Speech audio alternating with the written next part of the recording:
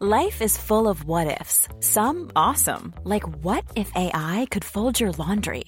And some, well, less awesome, like what if you have unexpected medical costs? United Healthcare can help get you covered with Health Protector Guard fixed indemnity insurance plans. They supplement your primary plan to help you manage out-of-pocket costs. No deductibles, no enrollment periods, and especially no more what-ifs. Visit uh1.com to find the Health Protector Guard plan for you. A lot can happen in the next 3 years. Like a chatbot may be your new best friend. But what won't change? Needing health insurance. United Healthcare Tri-Term Medical Plans are available for these changing times.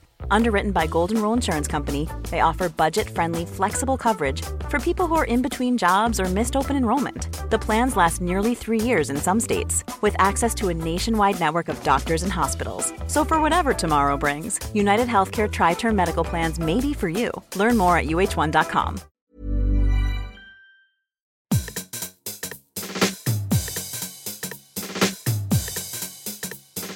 This is Eat, Sleep, Work, Repeat, a podcast about workplace culture, psychology, and life. Hello, I'm Bruce Daisley. We're in an interesting moment with regards to AI right now, because for most of us, it's something of a parlour trick, something that we've seen create images of the Pope in bling, or summon up meal planners for fussy eaters that we'll never use. But we've not really seen how it can impact our jobs. I did a presentation a couple of weeks ago at a conference. They phoned me a few days before and said, would you come and talk for 10 minutes about how AI will impact work? And it came out as a garbled mess. There was so much to say that actually deciphering it and making sense of it is a bit of a jumble. I love the fact that Zaha Hadid architects are using DALL-E, which is the OpenAI tool, to imagine what Zaha Hadid buildings would look like. Their founder passed away a few years ago, and so they're using the tool to almost imagine and create her vision. I love it. I love the fact that other organisations are using it to initiate ideas or help them write briefs. But there's so many huge claims, and I don't think for many of us we've seen a direct application of how it's going to impact the Monday to Friday. Along the way, we are seeing people who are looking at these things in aggregate suggest that there is going to be a huge impact. An MIT study said, and look, these links to all of these things in the notes if you're interested. An MIT study said that knowledge work could become 37% faster and more effective simply by using ChatGPT, which is currently just an early out-of-the-box product. A study by GitHub found that software developers using GitHub Copilot were 55% faster. Anecdotally, I've heard the same from software developers and small startups. They've told me how it's transforming the development process. And in aggregate, there's certainly a chance that we're not thinking about the long-term implications of these things. The economist Paul Krugman this week said that if AI is able to deliver an additional 1.5% of growth per year, and based on those two previous pieces of research, that's not impossible, then the economy should stop worrying about national debt as a percentage of GDP, because we're going to be propelled into growth and it's not going to be an issue. Wow. As a second order effect, that's a really big transformation to the way that we think about the world and politics right now. Of course, look, he would say, and you can read his tweets about it in the show notes, he would say that, look, that's just an extrapolation that enables a thought experiment. But it's one of the things that we're not necessarily thinking about. That's why today's podcast was so important for me to feature. I was speaking at an event and I was speaking at a Microsoft event and I got the chance to interview a couple of the people who were also speaking.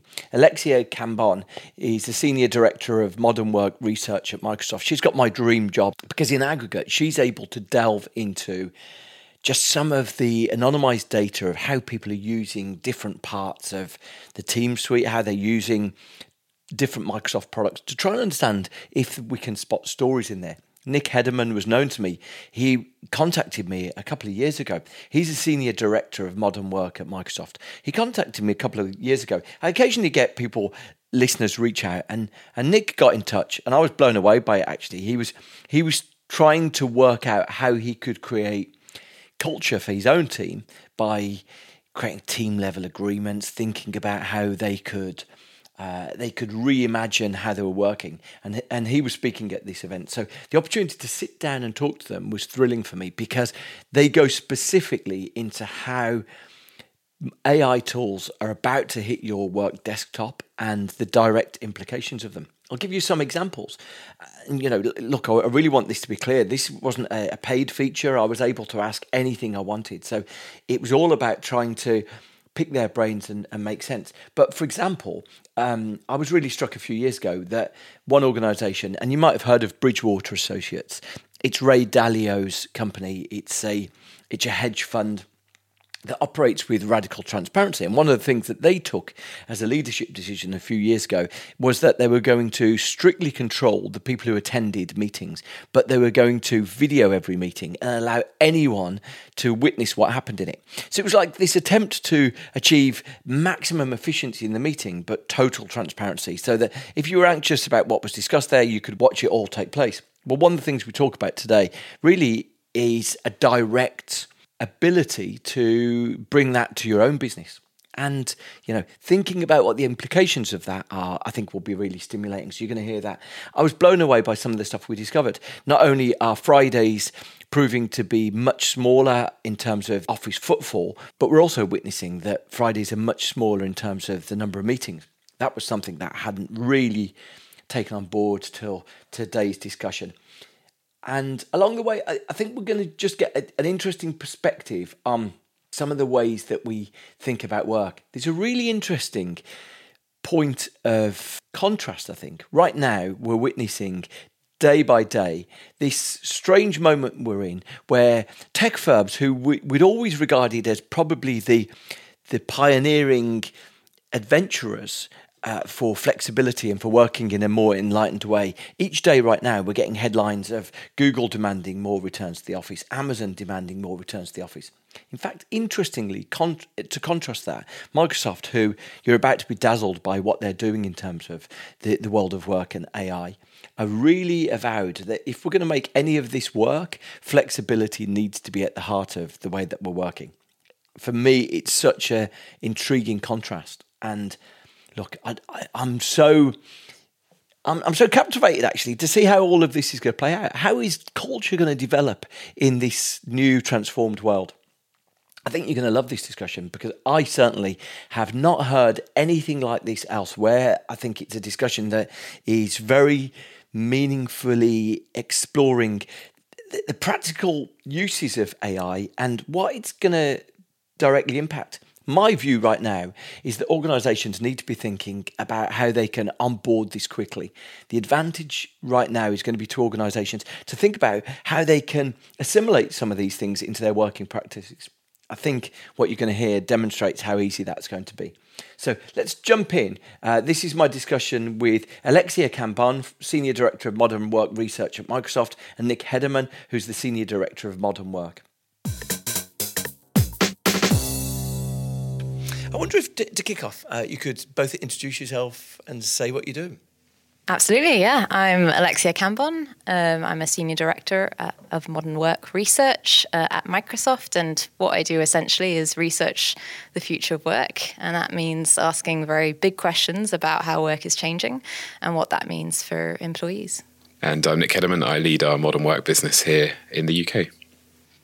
And I was thrilled to have the opportunity to chat to you, because I guess for me, and for a lot of people, Microsoft products are now their main interface with how they do their work, to an extent that even more so than before, because of the increase in the amount of virtual meetings, Teams interactions. And so people are doing a lot of their work inside Microsoft products. How much of people's work do you think is now enclosed within software walls? Well, if you think about this new flexible world of work, you essentially need this digital fabric to connect everyone together, whether they're working in the office or whether they're remote or perhaps anywhere, quite honestly, as long as you've got an internet connection. So technology is now very much a requirement to connect an organisation together. And to your point, Bruce, we've seen immense growth in the usage of Teams since the pandemic, now over 300 million users globally. And many of our customers here in the UK talk about just how critical it is to their operations. not just for instant messaging and digital meetings, but increasingly using it for the day-to-day tasks, bringing in workflow, automating things into the flow of work, because that's where people are typically spending their time, and users want that capability within their team's environment. So it's becoming a business critical tool now. I think one of the really interesting things as we've been doing the research on this, to Nick's point about this era of flexible work, is this idea that the office used to be one of our most consistent experiences of work. It was going into the office, it was being in there from 9 to 5 and being surrounded by other people, at sort of a macro scale. And now what's happening is that the technology we use is now our most consistent experience, probably. Those of us who are going into the office are probably not going into the office more than 1 or 2 times a week, but we are logging into Teams every single day, or whatever the software equivalent it is that you use. And so I think the bar that technology has to meet now to deliver, if that is the most consistent experience that employees are having, is very, very high. And you say that you look at the future of work and how it's developing. I wonder to what extent you're actually observing what people are doing. The question I'm intrigued about is that someone told me that they'd observed that they'd moved companies and they'd observed that the culture was more connected in the company they moved to that had Teams than the previous company that used Zoom and Slack. And the point that they made was that when someone came off a meeting, it was intuitive that you would immediately pick up a thread and you'd start messaging each other because you're in the same Teams interface. Whereas with Slack, he hadn't witnessed it, but because there was that disconnect, it wasn't as seamless. Look, and I guess that's a positive thing in the defence of Teams. But I'm just interested whether that's something that you've observed, or whether even that's something you'd go and look at.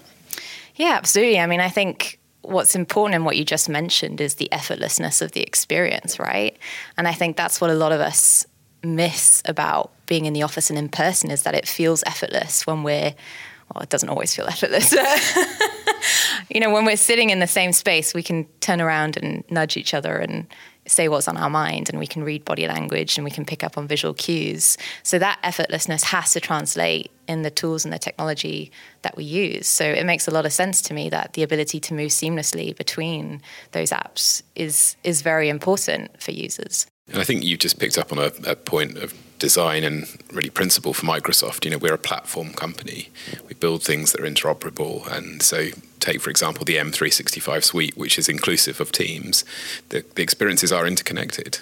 I can be in a Teams meeting and then easily pick up a document that I was writing earlier, bring that into the chat, or PowerPoint, present it live, integrate my OneNote. There's flow between all of these applications. So to your point, it's about the ecosystem of the day-to-day experience and all the different tools within it that are all interconnected to get the best experience for the user. Top line, you mentioned that there'd been a big increase in the amount of Teams customers. Has there been a change in the amount of usage? I remember seeing a statistic after the first year of the pandemic saying that the amount of Teams meetings had more than doubled. What patterns are we seeing now? About the amount of meetings, about the amount of messages, about the amount of time that people are spending? Yeah, we look at the anonymized telemetry data of the tools, and we're seeing a few things happening at a macro level. So, to start with, many meetings are now taking place at the start of the week, about 43% on Monday, Tuesday, Friday very much dropping off. So that's different to before the pandemic, where meetings in M365 were pretty evenly spread across every day of the week. We're seeing a rise of the shorter meeting, so the 15-minute meeting is taking more and more precedence in day-to-day work, and people are spending more time in M365. So if you come back to the conversation about what's the benefit for the employer, as people are reducing their time commuting, they're spending more time getting work done, and so that's a clear benefit. I'm fascinated with that Friday thing. So Friday's got a different feel, even because I guess the thing we already knew was that if people have got one choice, it's they generally elect not to go into the office on a Friday. But you're witnessing there's even a different pattern in usage, yeah. And you can only imagine the types of things that are causing that, like Friday afternoons, no meetings, or trying to change the environment in which you're in, getting out and about, walking, etc. There's all sorts of techniques and tactics that leaders are putting into place within their organisations. But we are becoming a very front-loaded working organisation if you look at the average given week. That's so fascinating. And so are there any other things that are revealed by the data? You mentioned that you're able to see data in aggregate there. Is that the sort of thing that teams are delving into their own usage and observing that for themselves? Yeah, I mean, I'll ask Alexia just to talk a little bit about what we're calling this digital debt in a second. Yeah. But we've definitely seen a huge rise in the number of meetings and interactions people are being faced with on a daily basis because, they're no longer in the physical location together. Therefore, these platforms are becoming the means in which they're communicating, the means in which they're sharing, the means that they're collaborating together as a team. And that can feel pretty overwhelming as well. That's one of the aspects you have to consider as you move towards this more flexible way of working. We just released our Work Trends Index report in early May, and that in tandem with the anonymised product telemetry research that we do is a survey that goes out to 31,000 respondents and asks them about what they're experiencing at work. And there were some really interesting findings that came out of that survey. And one of these is what Nick mentioned, this concept of digital debt. And I think this is a feeling that we can all relate to at the end of our day, where it still feels like we owe something, right? That we're in debt. And what we saw in particular that popped out in the data was this concept of a time and energy deficiency. Basically, 64% of employees said to us they struggle with not having enough time and energy in their day to get their work done. And, I think we need to think about time and energy as the two most finite resources that your employees have. What they spend their time on, and that's a limited amount of time. It's 40 hours in a week. Ideally, and what they spend their energy on, which is also a limited. And you need both. You need time and energy to do your work. And 64% of employees are telling us they don't have enough. And we saw that actually causes real adverse impact on organizations. So we saw that those 64% of individuals were twice as likely to leave their organization and 3.5 times as likely to say they struggle to be innovative and to think strategically. So that time and energy deficiency is something organizations need to think very carefully about and take very seriously. And a huge part of the research was trying to analyze, well, what is causing this time and energy deficiency? So when we look at that 64% of the population and we compare it to the rest of the population who said, no, we're fine, we have time and energy to do our work, what are the differences? And some of the things that came out were pretty fascinating. Tell us more. I was waiting for the prompt, Bruce.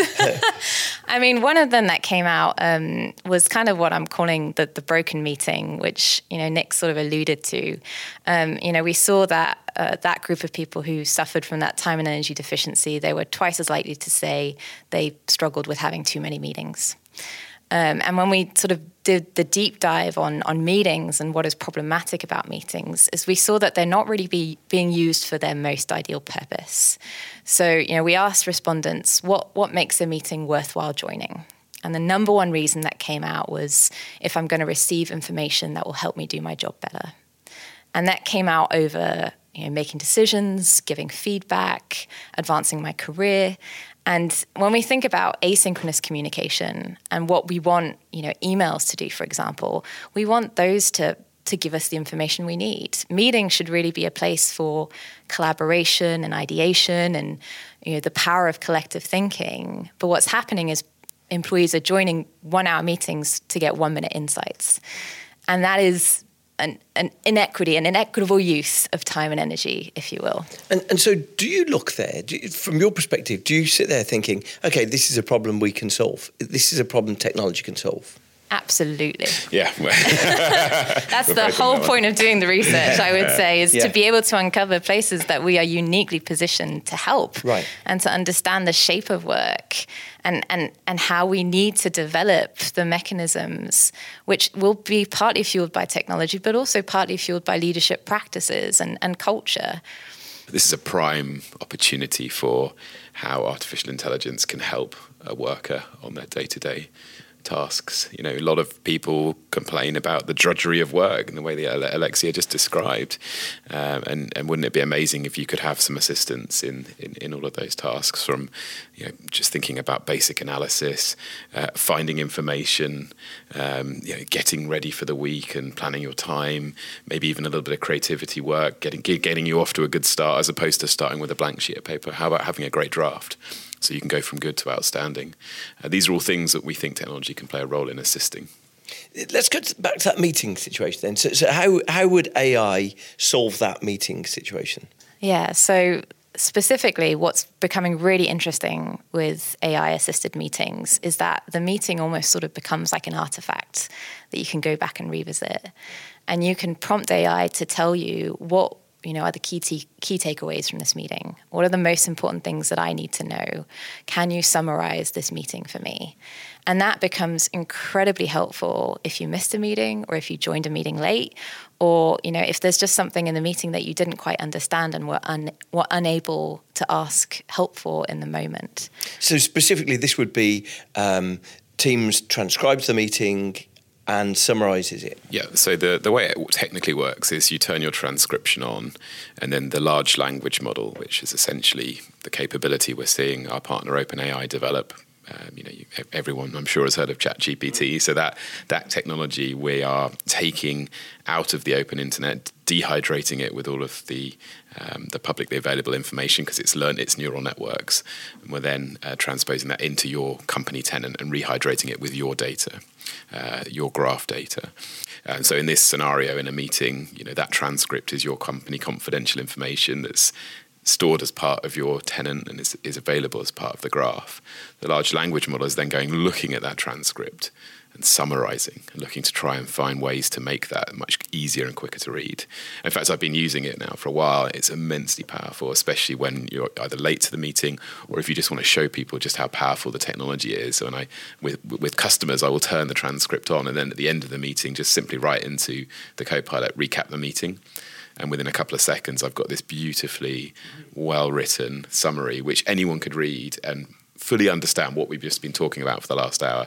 And also recap the actions as well. My goodness, how powerful is that?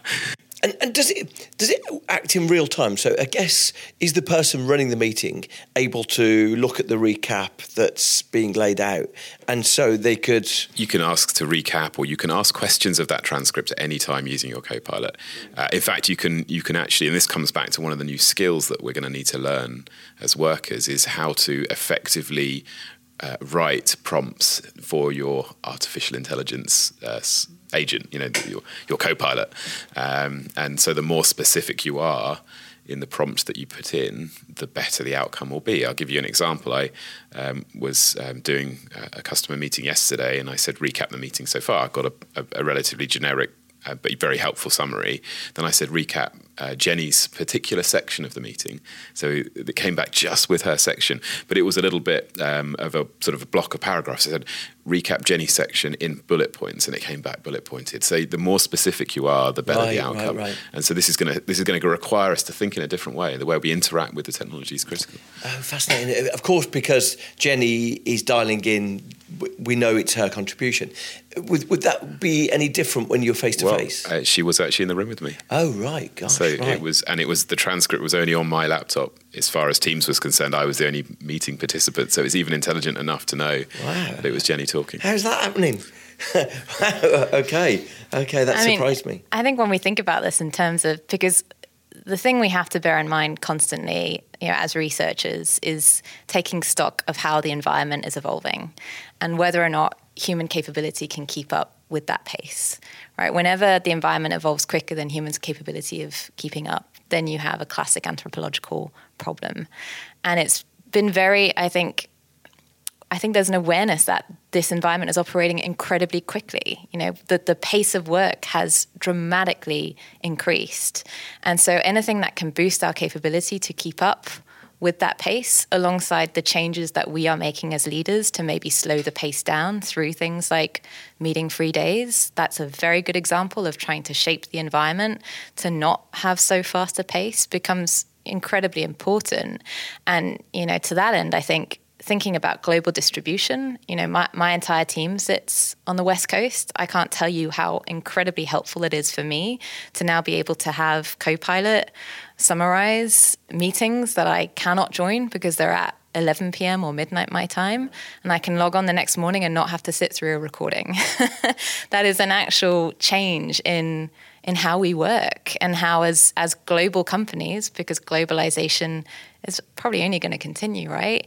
As a real benefit to our own employee experience, our own well-being, our own engagement and satisfaction with how we work. So as someone who thinks about the future of work, do you think that this advent has come at the right time? What I mean specifically is that I guess I'm old enough to know when email came on it to everyone's devices, 15, 20 years ago. And everyone at the time was very optimistic, thinking, oh, well, this will make our time at work much easier because you can deal with emails on the move. And actually what happened is that communication just grew exponentially.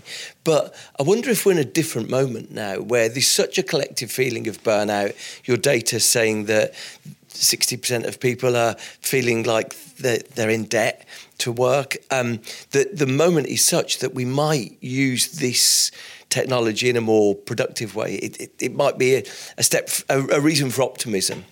I think that's absolutely right. And I think there is a lot more fear in the media about AI than there is in the data.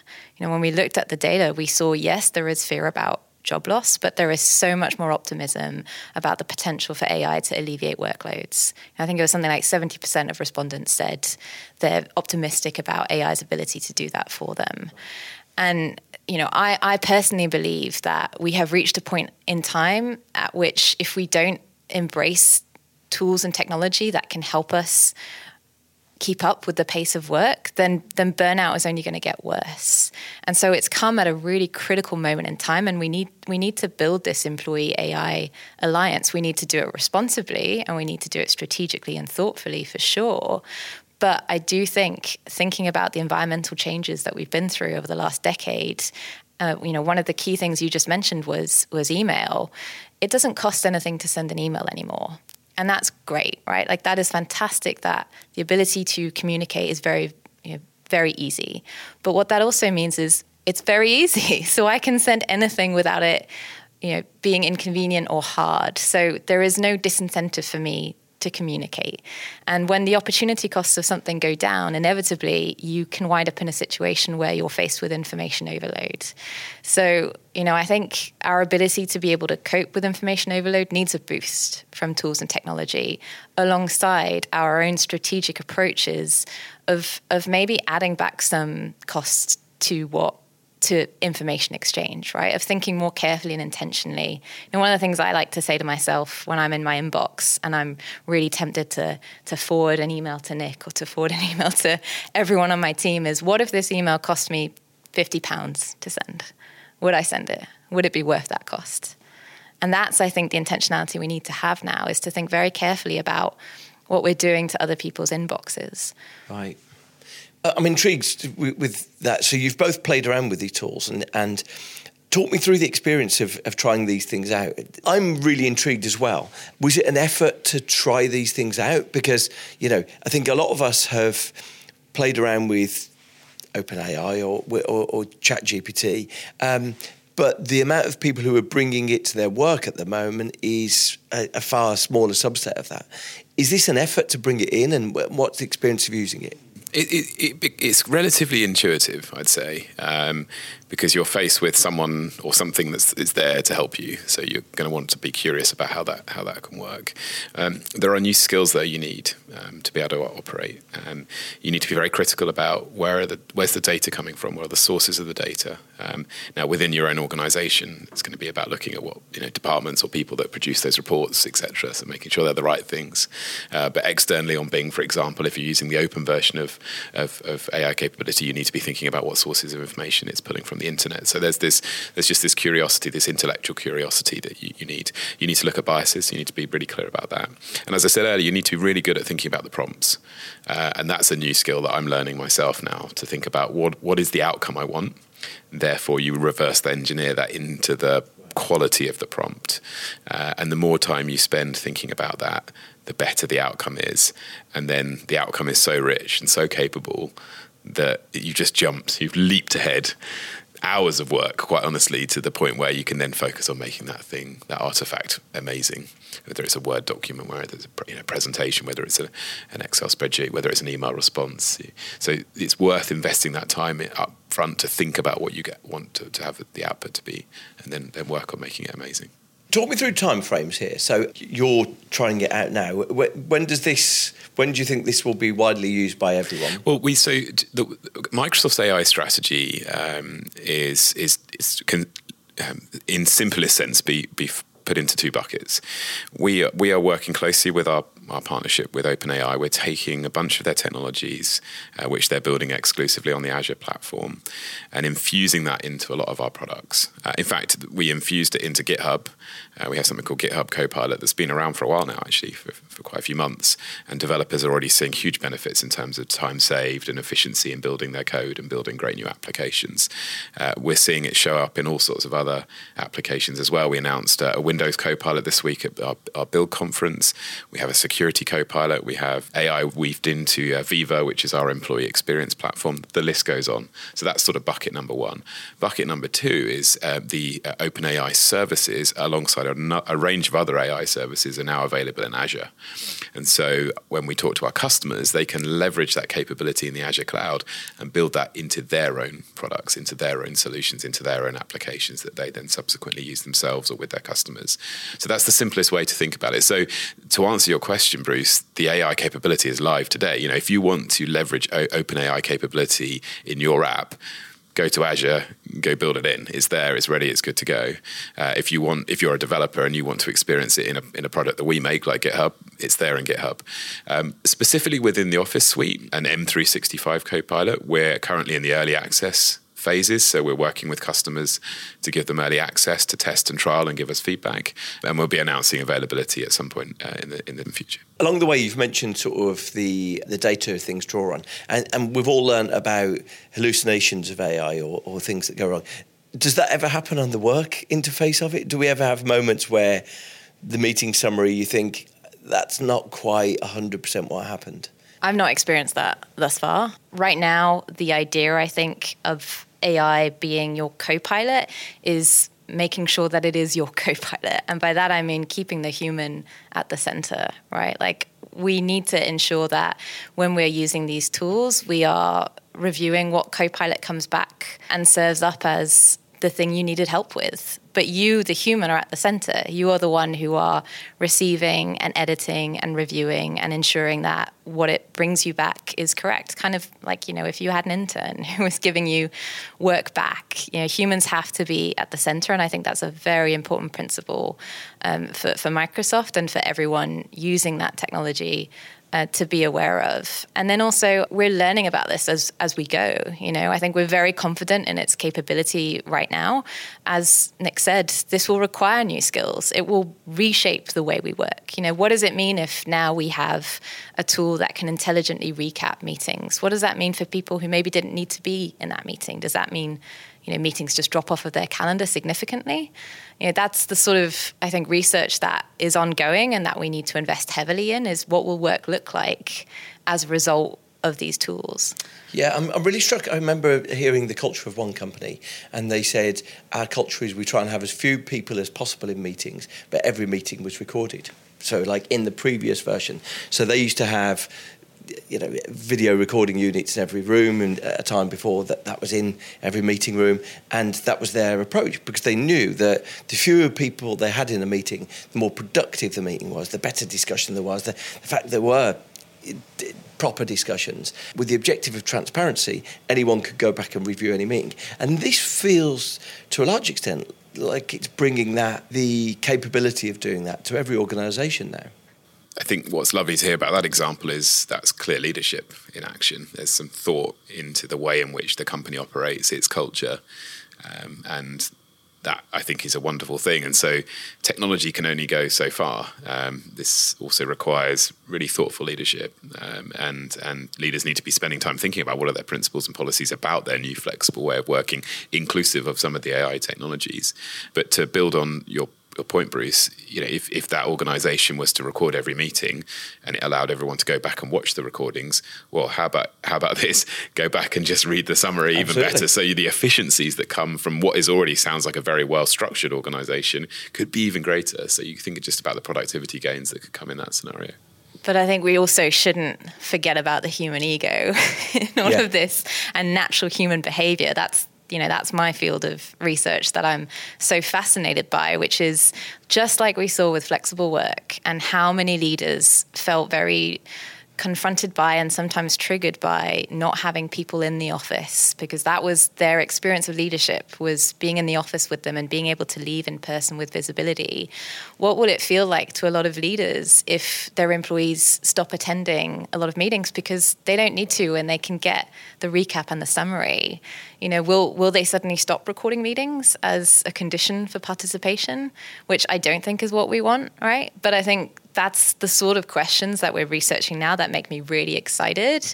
It's as all of these new tools and technology get woven into the fabric of work, how is that going to nudge human behavior one way or another?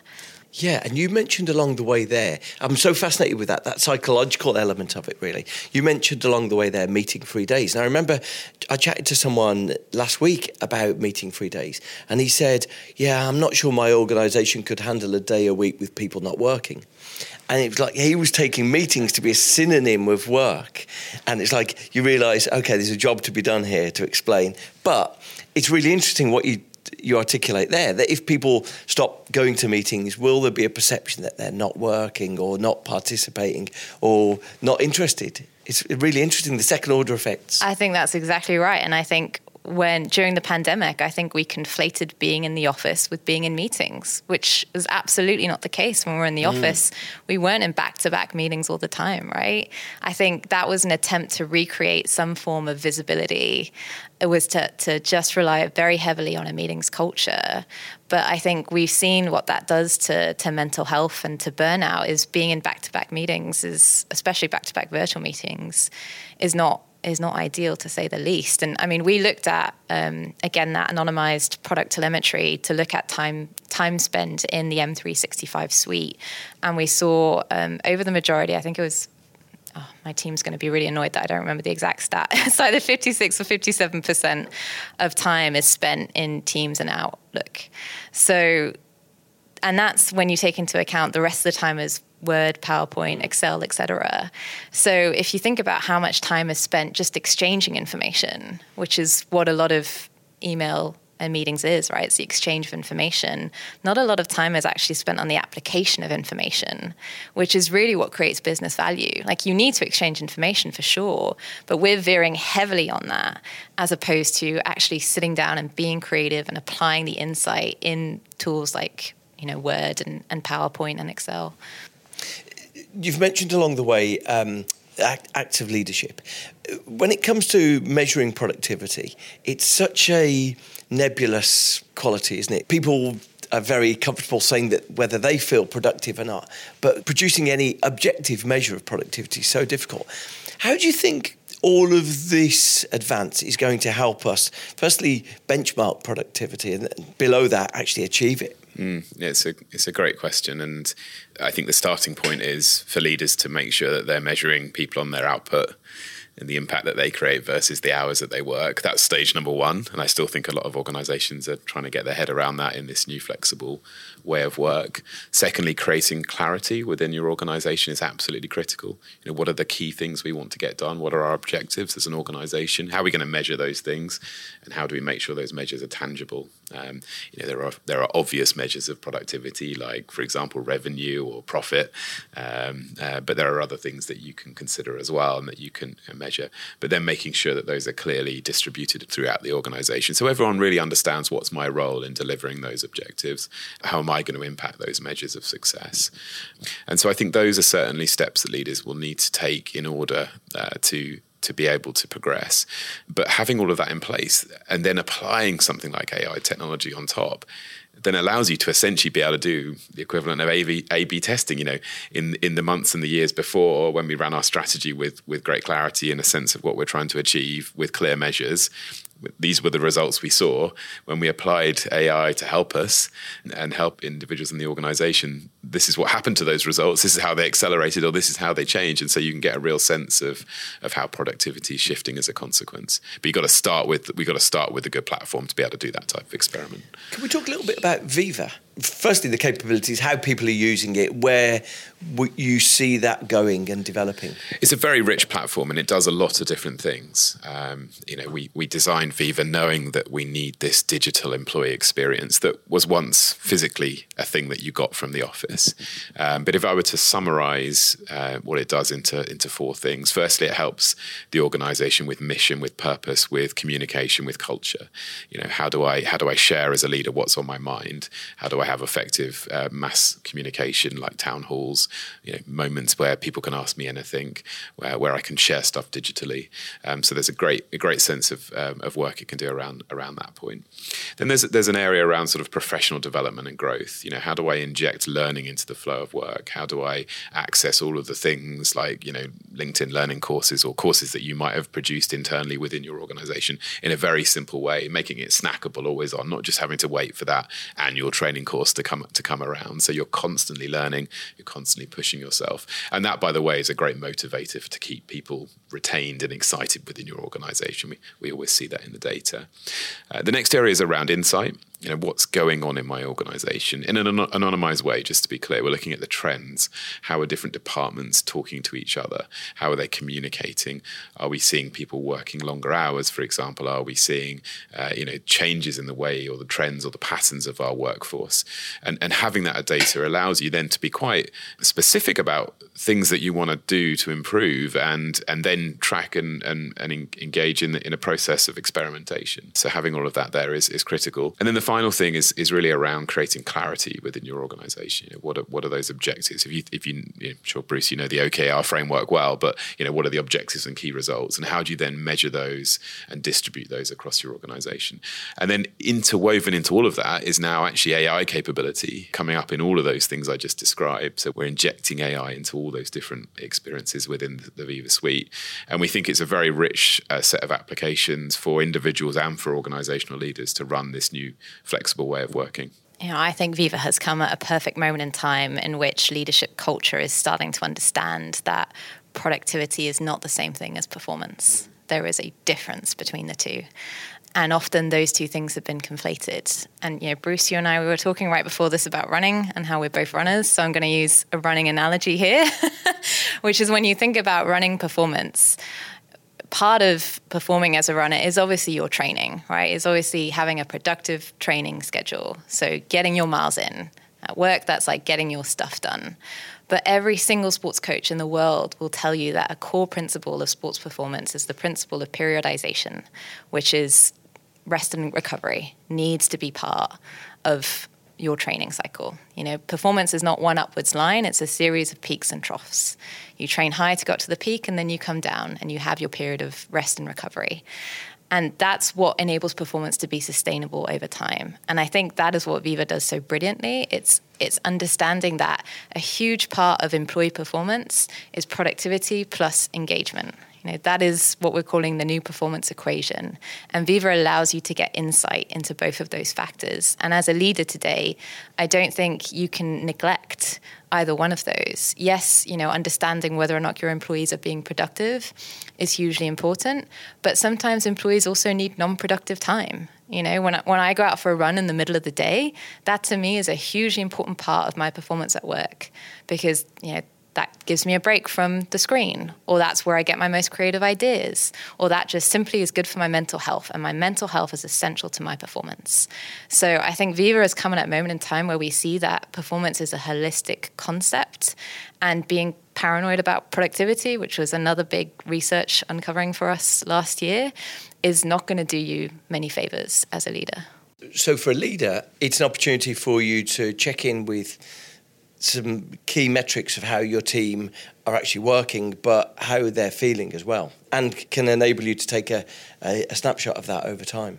Yeah, in a way that's anonymized, obviously, and respectful of employees' need for boundaries, because I think that's also another thing that we understood during the pandemic is the blurring of work-life boundaries is not something that everyone enjoys. But at the same time, work is a big part of your life, and how you feel at work is very important.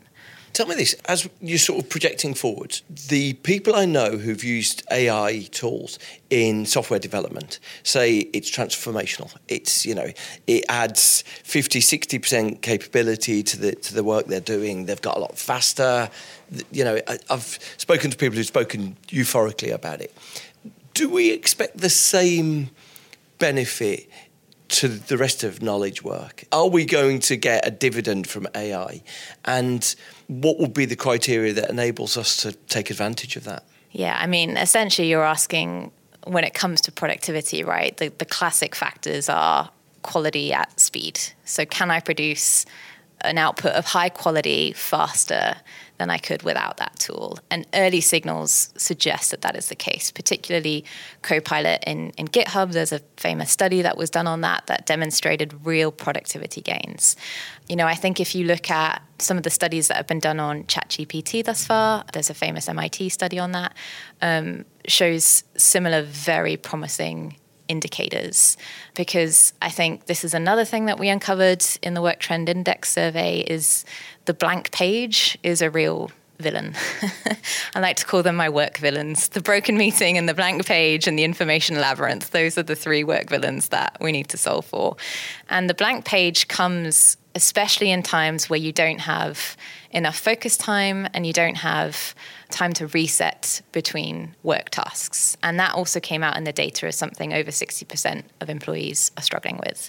So the ability for generative AI to help you overcome the blank page and essentially give you a head start on whatever it is you are struggling with within that text means that you will be able to up-level your performance and your quality output significantly, because you're not starting from zero, right? You are starting from 5 or 10, and that will enable you to get to 100 a lot quicker. So, as a researcher who is actively studying that, the productivity promise of AI, I'm feeling pretty confident that it's going to do a lot for us.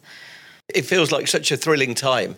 I'm kind of dazzled because the deal that Microsoft did with OpenAI was only concluded last year, wasn't it? And so to have this range of progress so quickly is an illustration of how quickly the field's moving, I think. For sure, 100%. And, I think it's incredibly impressive to see the speed at which we're grasping these concepts. The questions that we're asking, the progress that we're making, the emphasis on responsibility within that pace as well. I think that is a very important thing for Microsoft within the research community that I work in. It's at the forefront of everything we do. It's, responsible AI. So yes, it is moving quickly, but responsibly.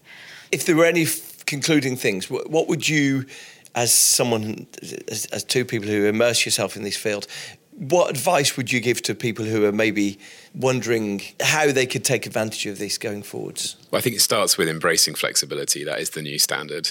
For any organisation that thinks they can lead in the pre-pandemic way, they're going to be ultimately deluded. They will lose talent and they will lose competitive advantage over time. So a starting factor here is just getting used to this new flexible way of operating. Layered on top of that, you then need to think about your digital tools to be able to support that flexible way of working. And we've discussed some of them today, Bruce. So making sure that you've got those woven into your organisation, that everyone is enabled with them, that they're democratised from information workers through to the front line, those that are in the office, those that are working remotely, for synchronous meetings and moments as well as asynchronous working as well. So there's a whole set of principled approaches to the tooling that's required. And then just being really clear about, where the organisation is going, and then how could some of this newer technology that we've been discussing, especially artificial intelligence, help to improve employees and give them more time to be able to refocus on creating value ultimately. And I think with a happy, engaged workforce who's got the capability and the tools to really accelerate, you'll see the results in the bottom line. There'll be a direct correlation. I want to go back to this idea of time and energy, because I really think it's a very useful framework to think about AI in. And I am confident that AI is going to help refund time and energy at a scale that we've not seen before and that we desperately need. And I think as we think about the investment organizations need to make in time and energy, as a leader, when it comes to time, you're basically looking at either eliminating employee time spent on tasks of low value and that don't matter, or accelerating time spent. So making them faster at the things that do matter. And when it comes to energy, you're trying to ensure that you're either preserving employee energy, so making sure the work that they do doesn't make them more tired, or you're trying to boost energy. So making sure the work that they do makes them energized, makes them happy, makes them excited. We've only ever really looked at AI from a time spend elimination point of view and from an energy preservation point of view. And that is essentially what automation is. It frees you up to do other things. It eliminates time spent. And that is super important, super helpful, super interesting. Automation has changed our work in many ways. I am so much more interested in how AI is going to do all of those other things. So how it's going to boost your energy levels, how it's going to accelerate your time spent. That to me feels like an incredible place to be in. If you think about what that means for performance, if not only can I do something faster, but I can get more joy from it, that is going to be a whole new era of work. I've loved that discussion. It's such an intriguing moment in time, and the fact that our jobs could well be transformed by these two new technologies is a thrilling prospect. Thank you very much. Thanks, Bruce. Cheers, Bruce.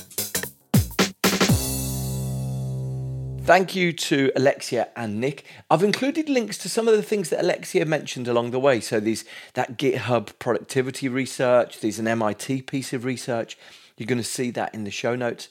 For me, the clarity of that discussion was really helpful. The idea that, Alexia talked about some of the big problems, some of the big villains of modern work, the blank page, the broken meeting, the information labyrinth. Actually, I think they're all incredibly relatable. Getting a first draft of something done is probably one of the most powerful things we can do. So, albeit that we've probably seen critics saying that AI is producing undifferentiated, bland text. Actually, sometimes having a blank page filled with an outline that you can then add colour and sparkle to, it can transform the amount of time that work takes. I love that discussion. I honestly am so grateful. And like I say, the insight that Alexia and Nick have got, I think is something that I was delighted to get insight into. Thank you so much for listening. If you want to get more of this or hear more of this discussion, best place to go is top of the show notes. There's a link to the newsletter. I've been Bruce Daisley. Thank you so much for listening. See you next time.